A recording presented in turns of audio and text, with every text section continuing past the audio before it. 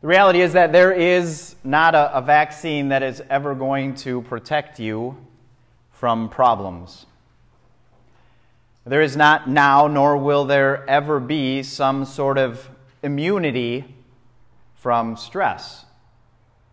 Now, we might have different things that trigger us, that cause us trouble, stress, hardship. But the reality is this: from the day of our birth until our last day on earth, trouble will trail us. You know that, I know that. And the truth is that we all have different ways of handling that trouble, of dealing with it. A lot of those ways are healthy ways. To kind of cope with stress or to counter those effects, you might clear your head by going out for a jog or going to the gym to work out. Maybe your way to decompress or escape is to socialize, to get together with friends and just kind of forget about some things for a while, or to volunteer or serve this way or that way. There are a number of healthy ways to escape and to deal with the hardships and problems that we all face in life. But you also know that the last 18 months have accelerated and really posed additional problems on how we handle and how we deal with these challenges. If your go-to is the gym to decompress and release from stress or frustration, you encountered a problem when gyms weren't open. And if you gravitated toward other people, connecting with them to kind of get away or to escape, well, that was limited as well. Not just to gather socially, but functions and events that maybe were an escape for you were suddenly off limits, not allowed. Now, the sad thing is that many people over that time, because they weren't able to pursue the healthy ways of coping, turn to methods or other approaches that are maybe not so healthy. And over the course of this series, we're going to look at a number of those escapes. We might call them coping mechanisms, self-medication, things that are ways that we deal with the challenges, the hardships, the frustrations in life. But our takeaway that we want is not to just be able to assess what's right and wrong, but more importantly, to find out where we turn for true rest, for a very real rest and escape that really can only be found in Jesus. A couple of things just to kind of introduce the series. Words of caution maybe or discouragement. You might be inclined to write off a series like this. And let me discourage you from doing that. Maybe you are inclined to think that, well, this issue that we're talking about this Sunday or next Sunday isn't really a problem for me, and so I can ignore it, I can overlook it. But maybe a different way to think about it, if that is your first reaction, if your first response is to think that you don't need it, that may very well be indicative of the fact that you need it. That maybe you're trying to actually hide something rather than dealing with something, or at least being willing to assess it. The other thing that I don't want this series to do is to puff up your pride, to say, well, that's not legitimately a problem or a concern for me. That's not an issue. And so you walk away feeling better about yourself and thumb your nose or look down on others who do struggle, who do pursue these other escapes that are unhealthy or have an unhealthy relationship with them. But instead, let me encourage you to listen for two. And what I mean by that is to be open to the possibility that this series will help you at least honestly assess whether you have a healthy or maybe an unhealthy relationship with certain substances or things or outlets to which we turn for escape, and to reevaluate those. But when I say listen for two, it's also to realize the value of listening for the sake of somebody else. Because even if you may not struggle with any of these coping mechanisms, that these may not be the place that you turn to for escape, chances are very good that you know somebody who does. And that this will better equip you, it's our prayer, to be able to support and encourage somebody else that maybe struggles in a way that you don't. Another thing that we're going to do and revisit each of the Sundays in this series to kind of help us assess and determine, is my relationship with this or with that? Is it healthy? Is it okay? Is it in a good place? Or does it maybe need to be evaluated? Are 4 questions that we'll keep coming back to. And there's no science behind these questions, but these are really questions that I encourage you to ask yourself, to wrestle with, to think through, to help you determine where you stand with these common escapes that the world turns to. And the first question is, can I do without it? Can I live without it? Am I okay without this thing? That's a much better question than trying to evaluate, do I overdo it? Do I use or pursue this thing in excess? And you know why? Because we're really good at subjectively justifying quantity or amounts. Well, maybe it was a little more this time or a little less, but that doesn't mean that I have a problem. So rather than trying to go back and forth between amounts and that being the determining factor, ask yourself the question, can I not use or do this thing for a day, for several days, for weeks, for months? Or do I truly find that I need this thing, that I have become attached to it, that I can't function without it? So can I do without it is one question. Another question that we want to ask is, am I comfortable sharing my relationship with this thing with somebody else? Is this a topic that I am totally open and comfortable discussing with a brother or sister in Christ? And the reason we want to ask that question is because if the answer is no, again, be aware that that could be indicative that you feel as if there's something you need to hide. That might be why you're not comfortable sharing it with a brother or sister in Christ. The third question that we want to evaluate or ask ourselves is, am I avoiding a long-term solution in favor of short-term satisfaction? Is this thing providing me temporary relief, but isn't solving whatever I'm trying to escape in the long run? And if it is, then we probably ought to reassess it. You think about it this way. If you had an issue, if you had a problem with your car, and you took it into the mechanic, and you knew what the problem was, you didn't know how to fix it, but you knew he could take care of it. But when you got your car back from the mechanic, and now suddenly there were 5 more problems, you'd say, well, that seems weird. And then you take it into the mechanic again, and then it comes back with more problems. You'd probably at some point say to yourself, maybe this mechanic isn't terribly helpful. Maybe I should find a different mechanic. So in the same way, if I continue to turn to this short-term satisfaction that doesn't provide a long-term solution, if there's not a point where I can actually avoid this thing because I've overcome or gotten past this trouble or hardship, then maybe it's because you've become attached to that thing or that substance or that escape.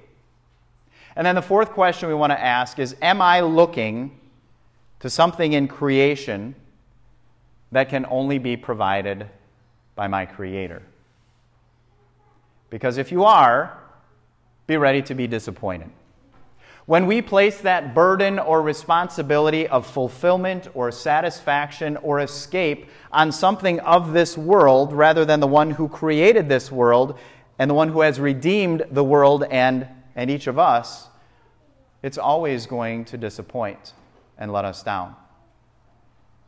So with those in mind, as we consider the escapes that we pursue throughout this series, the other last thing observation or point that I want to make is to realize that when we choose unhealthy escapes, recognize the real danger is there.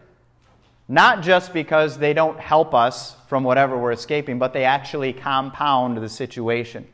They actually make it worse instead of helping us. The very thing that we thought we were escaping from is actually what foments more problems. So it's not a cocktail that helps me cope, but it's a cocktail that actually causes the issue. If you were out at sea and you noticed somebody from your boat or your ship, you looked out and you saw somebody drowning who was barely able to keep their head above water, you would do everything you could to throw them a life preserver. Give them something to cling to so that they would at least have a chance. How ridiculous would it be for you to throw them a rope that was tied to a cement block? Not only would that not help their situation, it would actually make it worse. And so I want you to think of that as we consider these other escapes that the world offers. They don't put us in a better place, they actually leave us worse off. And one of those is what we saw today described in the verses from Proverbs. I would imagine that anybody who has ever enjoyed an alcoholic beverage, whether intentional or not, knows full well what was being described in these verses from Proverbs. And maybe you're a little bit shocked by it, a little bit surprised at how descriptive this intoxication or drunkenness is from Proverbs. You see, we're used to coming across sins listed in Scripture. There's this account and there's that account of somebody, and they did this sin or committed that sin. But rarely do we come across such a vivid, descriptive picture of what that sin looks like as we do here in Proverbs, intoxication. Furthermore, maybe it surprises us because it catches us off guard just a little bit, doesn't it? I don't know about you, but when I read the first couple of phrases of these verses, my hand goes up because I can relate to exactly what the proverb is stating. In verse 29, who has woe? Who has sorrow? Who has strife? Who has complaints? Right? All of our hands go up when we hear those questions. Of course we do. All right, you've got my attention. Now I'm listening, right? And then it goes on, who has needless bruises? Who has bloodshot eyes? And now I'm kind of scratching my head saying, well, I'm not sure where we're going. Somebody getting beat up? Somebody not getting enough sleep? But okay, I can relate to the first, so I'll keep reading, and then we come to it, don't we? In verse 30, those who linger over wine, who go to sample bowls of mixed wine. And it kind of just catches me right off guard, doesn't it? Because I would be inclined to say, if you have woe, if you have complaints, if you have strife, I could see somebody saying, I just want to go out and get a drink. I just need to relax because I've got a lot going on right now, and that's how I relax. But the irony is that this proverb is saying, no, you've got it backwards. Not only is that not going to satisfy you, provide the escape you're looking for, it's actually going to make things worse. The drink, the wine that the Proverbs are gazing at, that's what causes the woe, the strife, and the complaints. Now, I suppose one of the easiest things to do when we're talking about chemical dependency, whether it's alcohol, whether it's drugs, whether they're illegal drugs or prescription drugs, we're able to abuse all kinds of chemicals and become dependent on them. The easy thing to do would be to say, let's point out how destructive these can be in somebody's life. Don't go down this road because you can lose your job, your marriage can fall apart, your relationships, you might lose your family. Nothing good happens when you get to the point of being described like the Proverbs do, where you're to the point of waking up only to say, where's my next drink? And that would be the easy out, right? Just to make everything black and white, to just prohibit it altogether. Well, the problem is that doesn't ever really solve anything, does it?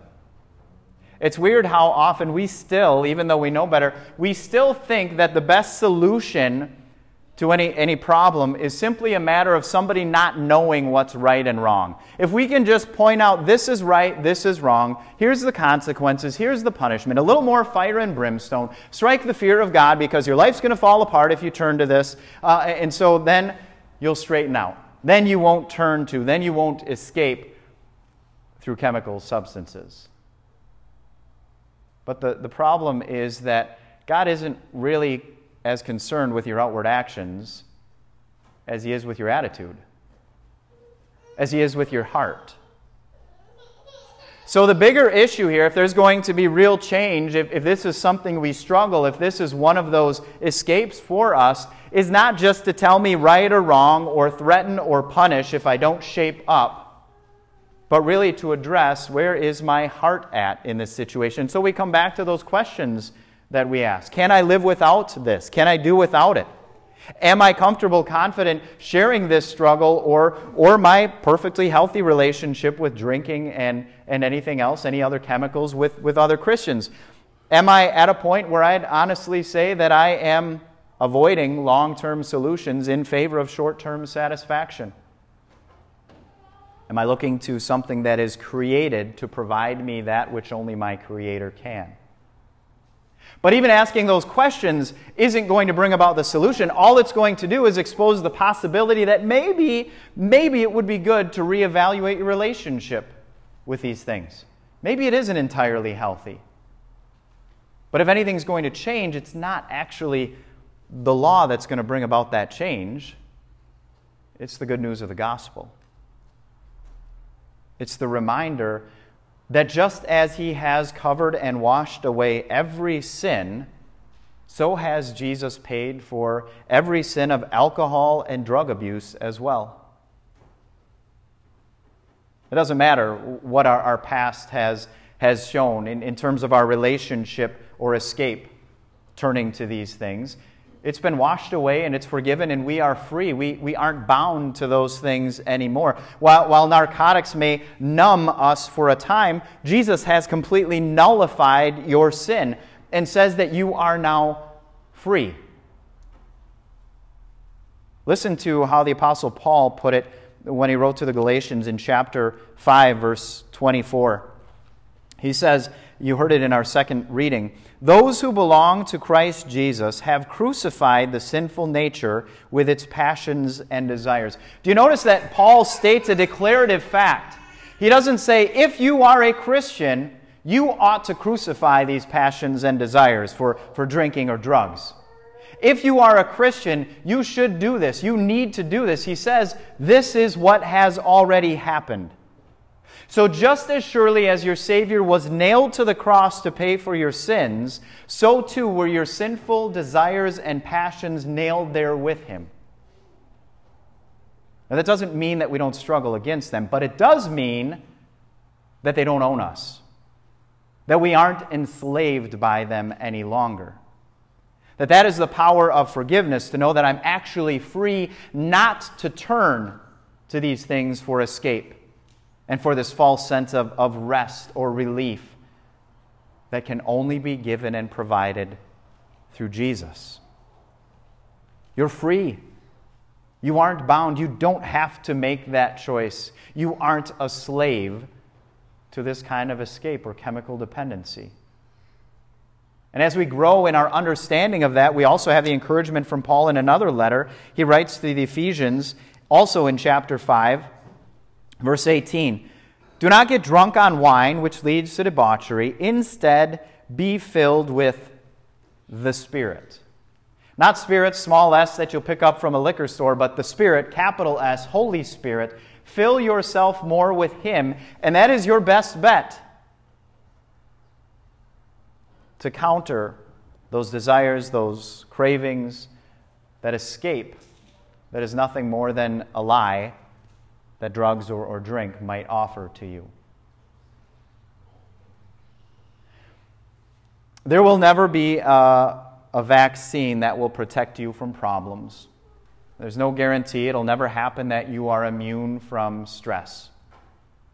But you do have a guarantee, you do have a promise from Jesus Himself that just as Paul reminded us, your sinful desires, that old part of you that was attached to this world, that has been crucified along with all of your sins, which is to say that you are free.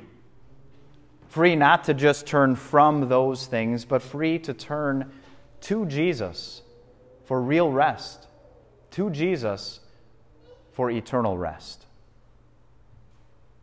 May God bless us as we seek to turn away from these worldly escapes and increasingly more and more to Jesus for the rest that He provides. Amen.